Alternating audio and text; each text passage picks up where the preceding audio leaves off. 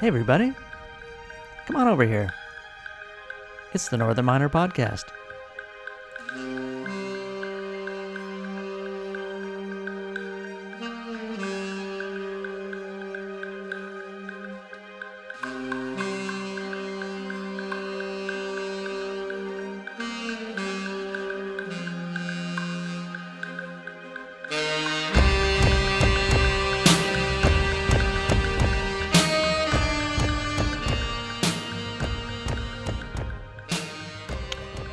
Welcome to episode 118 of the Northern Miner Podcast. I'm your host, John Cumming, the editor-in-chief of the Northern Miner.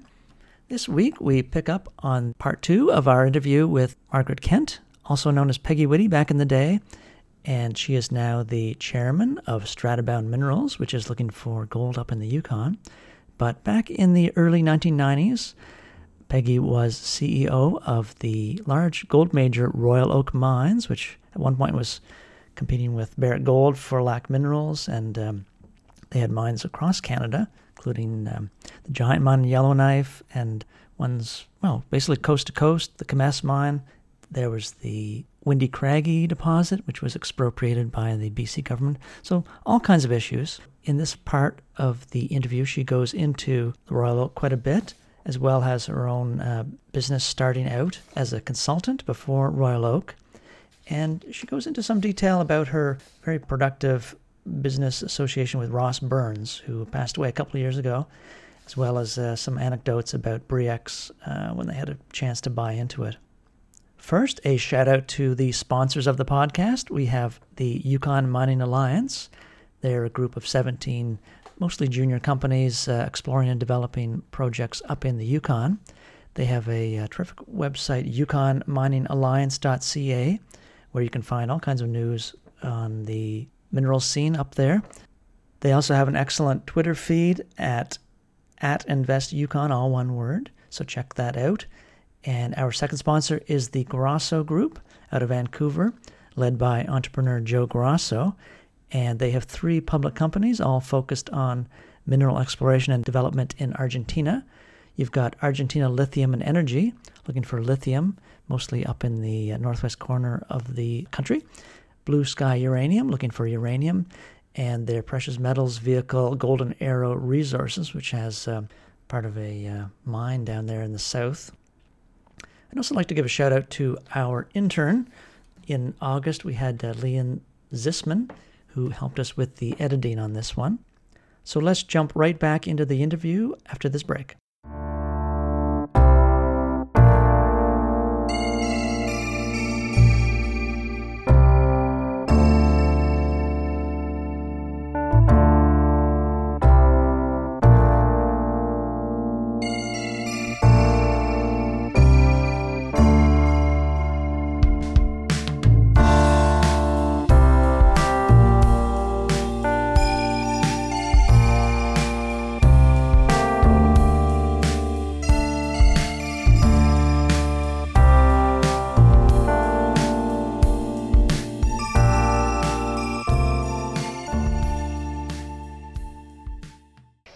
As a team, and the people on my team, we've always kind of put our money where our mouth is.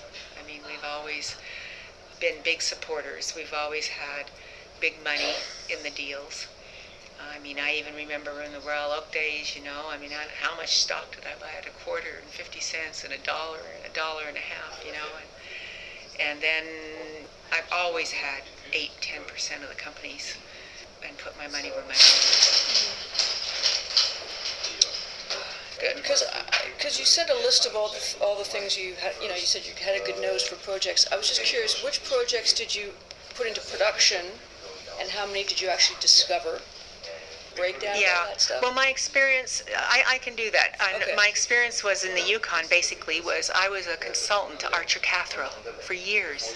I did the first. I should know who that is. Oh, they were 2 mine developers that had a number of projects in the Yukon. Some of them are just coming to fruition right now. I ran the first test heap leach in the Yukon 25 years ago, 30 years ago. And that was called? I've got to go back and remember the name. Let me see if I can figure out the name of that one. And then, of course, Collimac. I put Collimac into production. But you didn't discover it? I did not discover it, but picked it up as an exploration play. Okay. It had put into production. Put it in production. It had been drilled since the 1940s. Okay. All right. And when was that? That was in 1979, 1980. Okay. So it hadn't been drilled for 40 years. Okay. And then, of course, Giant Yellowknife. We bought Giant Yellowknife in Pamour from the Australians. When they went through a soft restructuring process. So we actually ended up buying it from a bank. All the Indian Lake, North Belt, Tyee, we explored all those. So we found ounces in these properties that are now owned by other people. So we can go through and Pine Point, of course, was in production, and which was Kaminko, and my business partner used to work at Pine Point, the late Ross Burns, and he came to me and he says, there's still lots of zinc in the ground, lots and lots of zinc in the ground. So we went in to put that into production. Look at Thor Lake, which is now Avalon, the Avalon Rare Earth Project. So that was a big discovery. So you guys found that? We found that from a development standpoint. And it never went into production, right? It never went. It's still there. I mean, they've now changed focus to Separation Rapids, right? They're now in the lithium game. Okay. Yep. I mean, they're now in the flavor of the day, right? Yeah. Okay. Cobalt, lithium. And then Pamour was part of the Giant Yellowknife purchase. We put Nighthawk Lake into production. Okay, Nighthawk Lake was just an exploration target, and we bought it and we explored and we drilled it off the lake and we put it into production. Is that NWT? No, this is the Nighthawk Lake that's north of Pamour. Okay. Okay. And with that came the Hallnor, the Hoyle, the McIntyre, the Hollinger, the whole belt. I mean, we owned the whole belt, and those were all properties that had been explored in the 30s and the 40s. And had already been in production? Some of them had been in production, and so is what we did is we put many of them back into production and hauled the ore to the Pamour mill. And then Matachewan. In Matachewan, we basically took what was a very, very grassroots play, and we drilled it off and developed Matachewan. And then it ended up being sold. We didn't discover it. There's very little that I actually discovered, unless you talk about discovering it by going through old books and saying, I mean, going through old books and seeing where the old prospectors had been and what they did. But lots of these I drilled off. We drilled off, Okay. And Red Mountain, which is now, IDM, I mean, that was nothing but a couple of, I don't even think there was a drill hole at Red Mountain, and we drilled it. We drilled it and we brought it along, and this was at $300-400 gold, $500 gold, and I just said, this thing will never be a mine. It's as steep as a cow's face. It'll never really be a mine. Look at it now. I mean, look at the successes they've had in continuing to explore there. And Hope Brook, we bought the Hope Brook mine from BP, and it was shut down. We got it back into production. And of course, Caribou, we bought, at the verge of the bankruptcy when Blue Note went insolvent. And Strange Lake, remember IOC had Strange Lake. I mean, yttrium, zirconium, all those metals that you could barely talk about. Well, at Wittech, I did all the work for Iron Ore Company of Canada on Strange Lake, and then they dropped it. And then my partner, Ross Burns, and I staked it. All right, and now Strange Lake belongs to somebody else, and they're drilling their brains out, okay? And then, of course, Windy Craggy, which is a very sad situation because it could be Canada's next beautiful, copper project.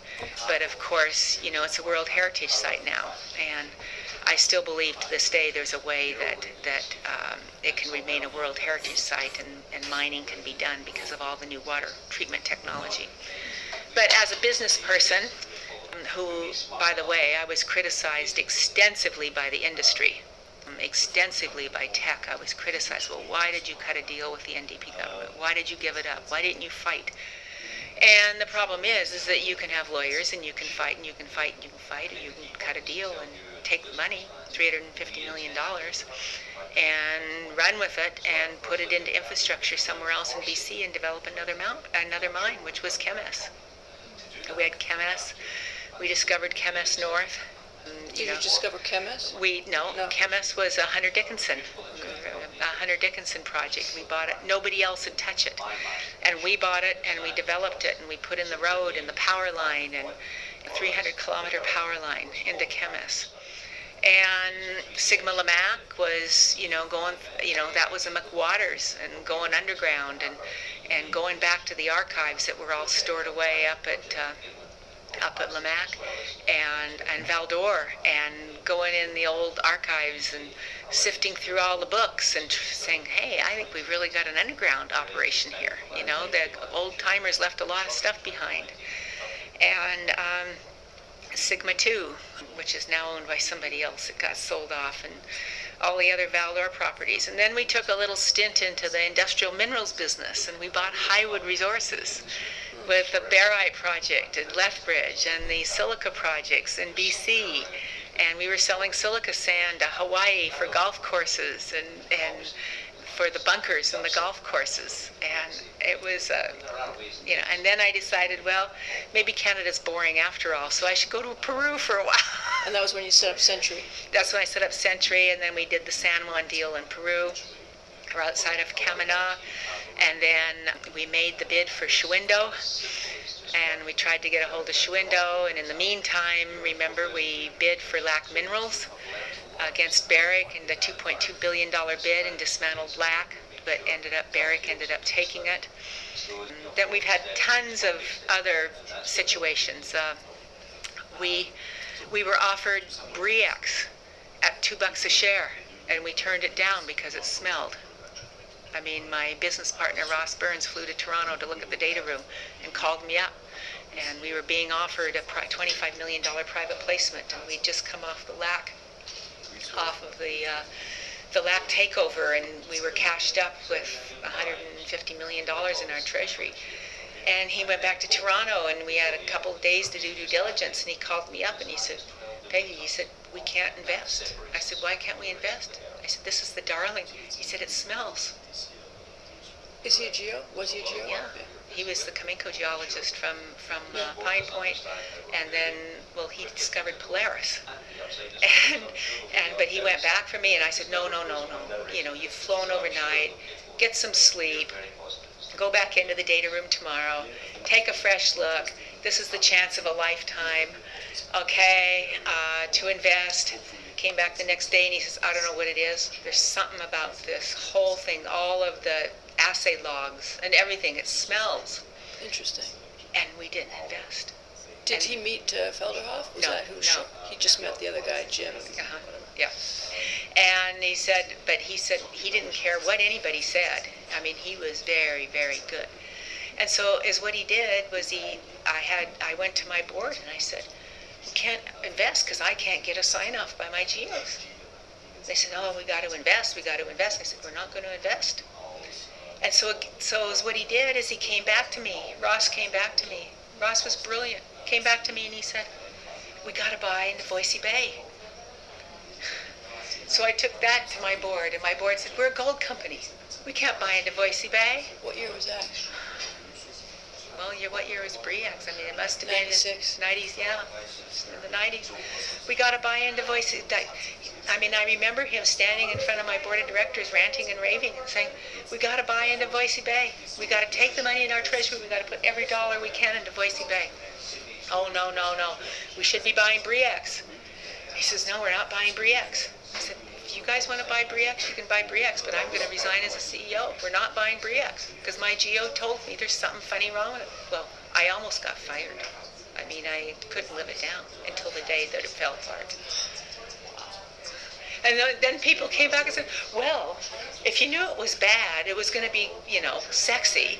So why didn't you buy in and get out? Well, you don't go buy a controlling position into something and then all of a sudden you become a disbeliever. I mean, you drink your own Kool-Aid. And that's the problem in this business is people drink their own Kool-Aid. And that's one of my favorite sayings now, as I said, how much Kool-Aid are they drinking over there? You know, it's like herd mentality. It's herd mentality. Like if you're not in it, then you're missing out. You're missing out, and that's right. And then you buy in, even though you know better. So I never bought a share of Briex. Ross never bought a share of Briex.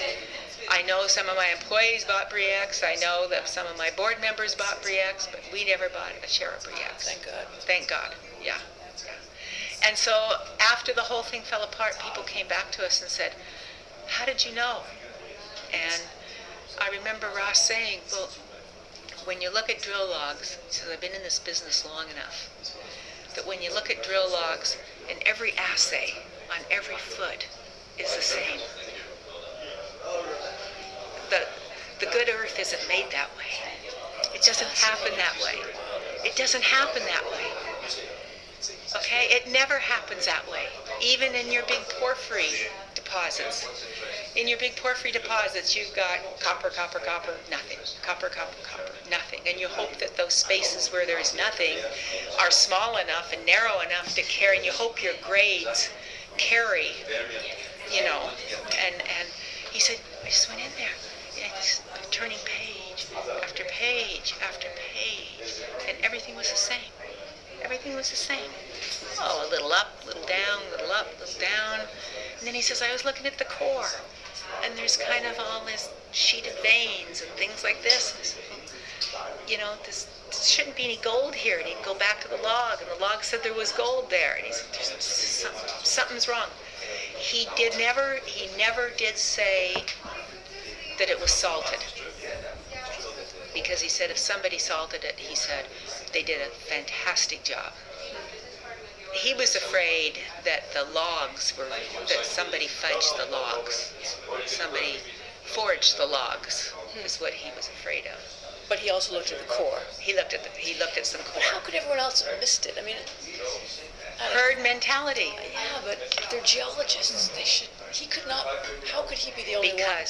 Because he had, I don't say this in the paper, he had the balls to stand up and say, I don't think it's there. Well, that would be a great thing to say. He had the balls to come to me. Oh, you can say, he had the balls to come to me and say, Peggy, I don't know what it is. I don't have the answer. There's something wrong. There's something wrong. Okay? And, you know, so I mean, there's other projects here now that other people are working on. That, I mean, before he passed away 2 years ago, you know, he would tell me, he said, and I don't want to name names, he would say, they're going to find out the same thing we found out when we owned it. They're going to find out that it's a stop work, it's spotty, they can get great assays. When they model it, the programs, the modeling programs, run everything kind of together. They smear all the gold together. But when you go in to mine it, it's the grade, instead of the grade being 0.1 ounces to the ton, it's 0.06 ounces to the ton, or 0.04 ounces to the ton, and all of a sudden you're not making it. Okay? Did he work with you right from the very beginning? How did you find him? How did you find each other? How did we find each other? Well, when I left, I came to Canada working for the Ontario Research Foundation. Right. I had a number of clients, and they said, Peggy, why don't you go out and start your own research and development firm, because the only one at the time was Lakefield. So I went across the road and I rented a building, and I went and borrowed, put up my own money, I went and borrowed $25,000 from Bank of Montreal, and I went and opened my doors and started my research firm. And because I was pretty innovative and I had a lot of cutting edge technology, because I studied it a lot, I got a lot of clients. And at that point in time, I had probably 75 to 100 mining companies that I was doing work for. I had 40 people on staff. We had a 40,000 square foot facility, a complete pilot plant group. And so two guys from Toronto came out, and it was the old Gardner family from Gardner and Company. Old brokerage house. They came out to see me and they said, Peggy, you're working for all these mining companies. Flow-through has kind of just come into being in Canada. You must see a lot of stuff. don't you see a lot of projects that people walk away from, that maybe you've done some work on? I said, yeah, I see them all the time. And he says, well, and I've seen you present, and you can present well, and you talk well. Why don't we set you up in business, running publicly traded companies? So they had this shell company, Neptune. And so I said, well, what do I do? And so they told me, they said, okay, and I brought somebody else in to help run my research facility. Okay, well, we're going to go out, and you need to find a project. So I went through all my list of all these projects, and I had a guy who was working for me, and he knew of a project that Echo Bay had turned down. That had been explored back in the 40s, which was Colamac. And Echo Bay had looked at it and turned it down, and so we got together, and he says, maybe we should look at this one. So at that point in time, how could I go out and do this stuff without a geologist? I had to have a geologist. We were all metallurgists, we were engineers, we were environmental engineers, we were process engineers. So I called up a friend that I had in Toronto with one of the major mining companies who was a geologist, and I said, I need a geologist. How do I find a geologist? And he says, I need an experienced geologist. I need one that's seen things. Plus, I need one that knows the Northwest Territories, because this project's in the Northwest Territories. So don't find me an American geologist. I need a Canadian geologist. I need a Canadian geologist from the Northwest Territories. He said, Peggy, you'll never believe it. Ross Burns walked through my door 2 days ago. When Cominco had a downsizing, they shut down their exploration way up in the north in the Arctic. He was in the Arctic. He's walking around Toronto looking for a job. I said, give me his name. Call him up for me. Tell him. So I met him at a Swiss chalet in Mississauga. And we sat down and we were two peas in a pod. He knew the Northwest Territories. He knew how to do exploration up there. He'd never heard of the project that I had. He went home, he studied it. He said, give me a job. I'll be to work the next day. And he came out, and so together, Ross pulling the slide projector down Bay Street, and me with this group of brokers, all right, we went out one afternoon at 2 o'clock in the afternoon, and by the time we came home at 9 o'clock at night, we'd raised $8 million of flow-through. 5 presentations. Ross pulling the slide projector, me waving the arms, him talking about the geology. We raised $8 million of flow-through, and that was our start. What year would that have been? That would have been 1987. Okay, so how old were you then? Well, I was born in 53, so... Okay, but young. Young. 20s? Late 20s. Late 20s. That takes a lot of guts. I mean, there I was, because I was making my income, and my research firm, I was making good money, back then, $50,000, $75,000 a year, after tax, because you're running your own firm, you're running your own business. I felt like I was doing real well. Owned a house in Mississauga, and things were going well. And my ex-husband at the time was working for Kilbourne as a process engineer and a mechanical engineer, and things were just glorious. Now I'm on the mining scene. Now I'm down with the wolves. So, of course, we developed Colamac. We drilled off 1 million ounces. We went to Bank of America. Bank of America gave us a $120 million loan, put it into production. We hired Kilbourne to do the engineering. I mean, we were just off to the races. But he remained my business partner till the day he died. And I mean, we were still sifting all these properties. We're still... It must drive you crazy to see that you had the nose and now a lot of these things are... Oh, drives me absolutely crazy. I think the true telltale was last night. We went to Peru night, because I know a lot of people from Peru from my days down there.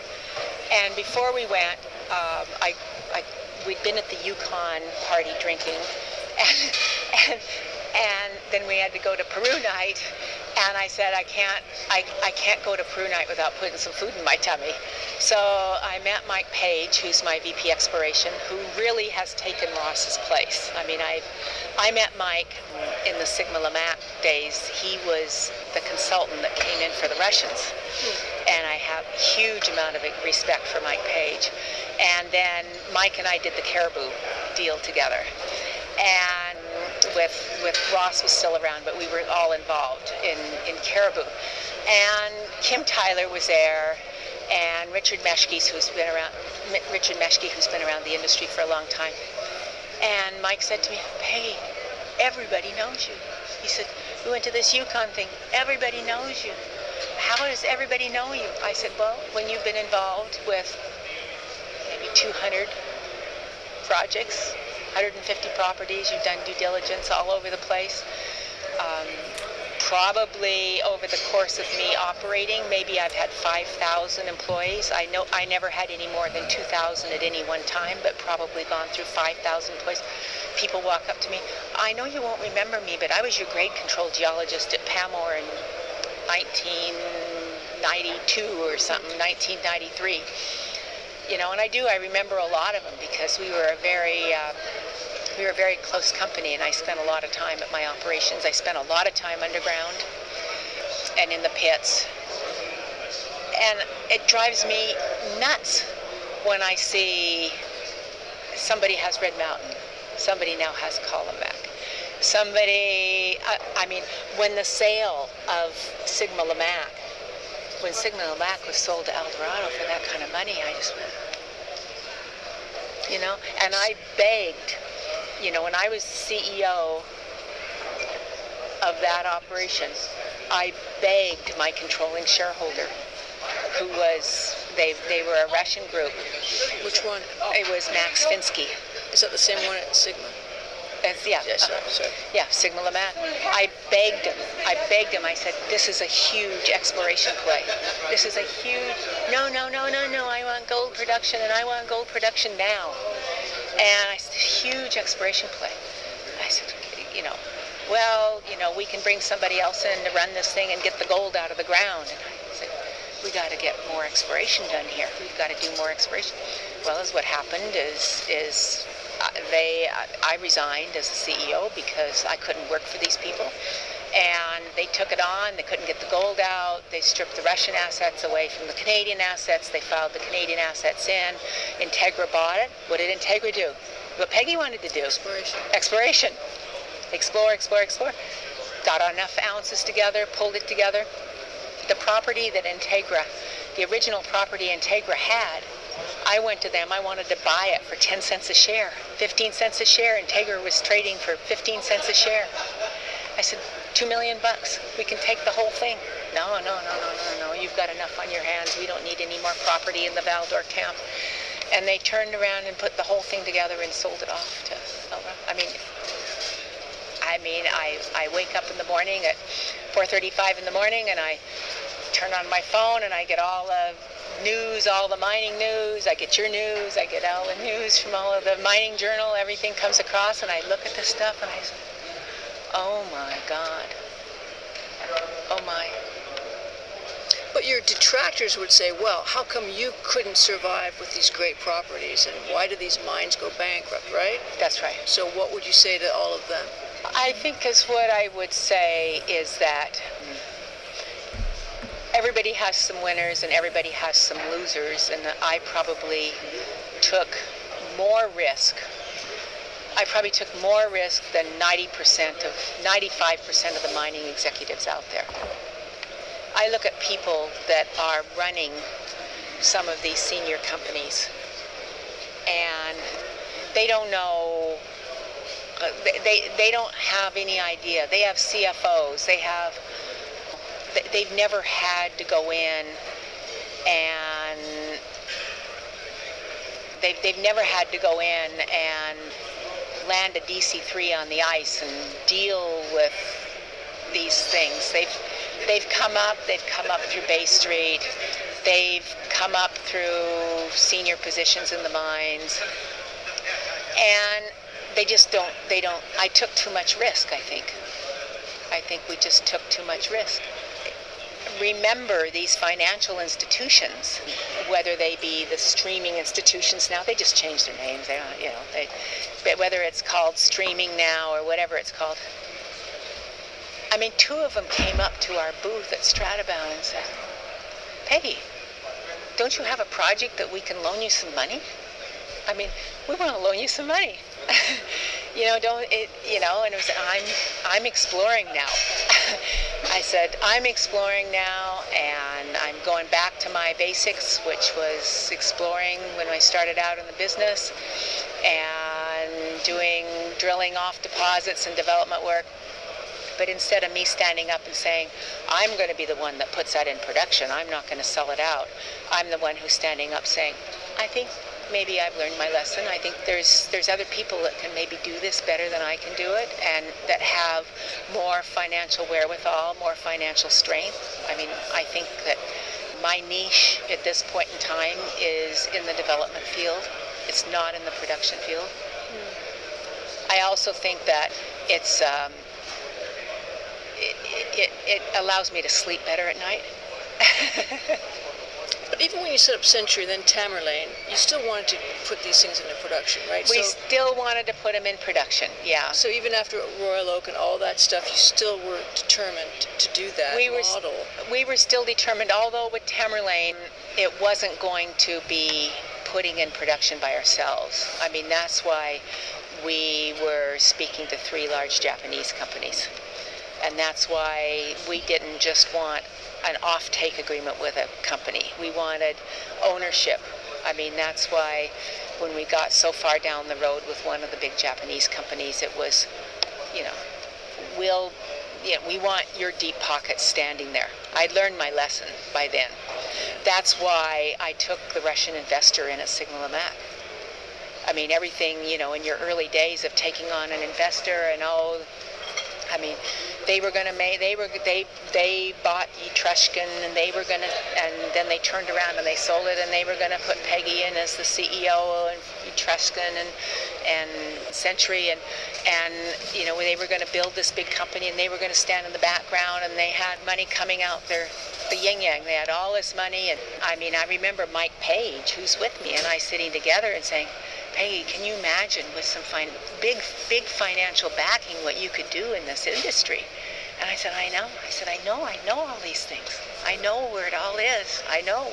Ross and I know where it is.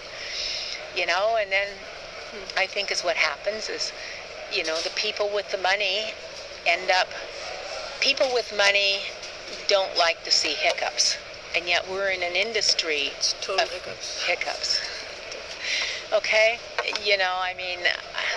Every industry has it, but people that loan money don't have the people on staff with the mentality to work through things. There's a few institutions and a few banks out there that can. Mm-hmm. All right, patient money.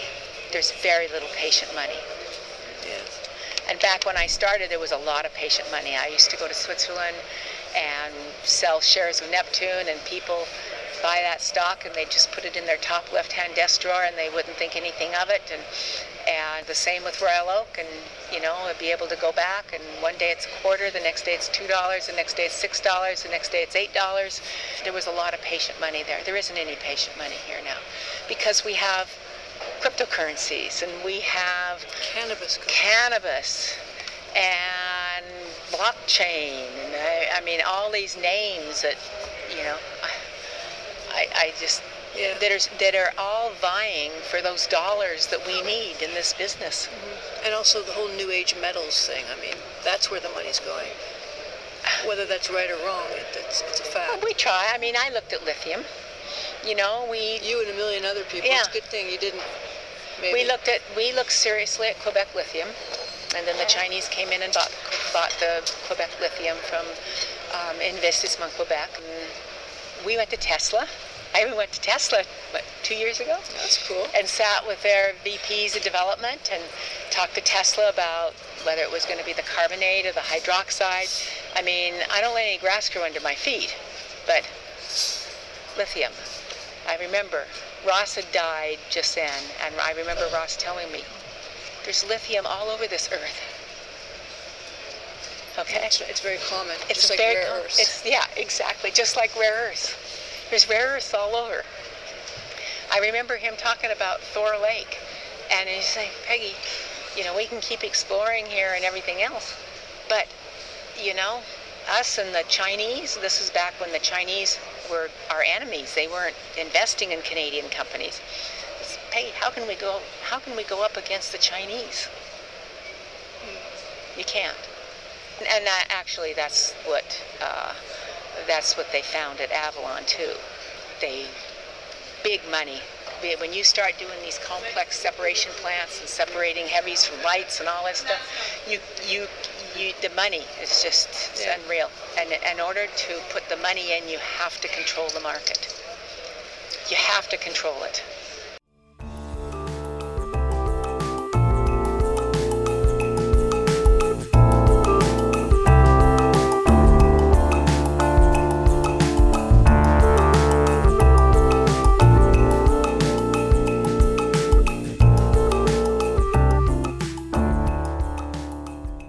That just about does it for this week's episode of the Northern Miner podcast.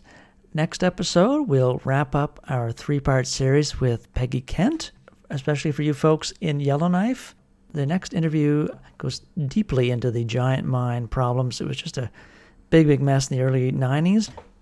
You have strike action, murder, tremendous environmental liabilities, the bankruptcy of Royal Oak, just a big mess. So Peggy will deal with that head on. We also get into some lifestyle things, and it's interesting just about what she did after Royal Oak. She left the mining industry for a couple of years and got into real estate in the Pacific Northwest. So we get to hear some anecdotes about that experience. And, I'll give you a little spoiler alert. She just found it boring being in real estate and missed mining for sure, and came back shortly thereafter. So tune into that later in the week. Thanks, and bye-bye.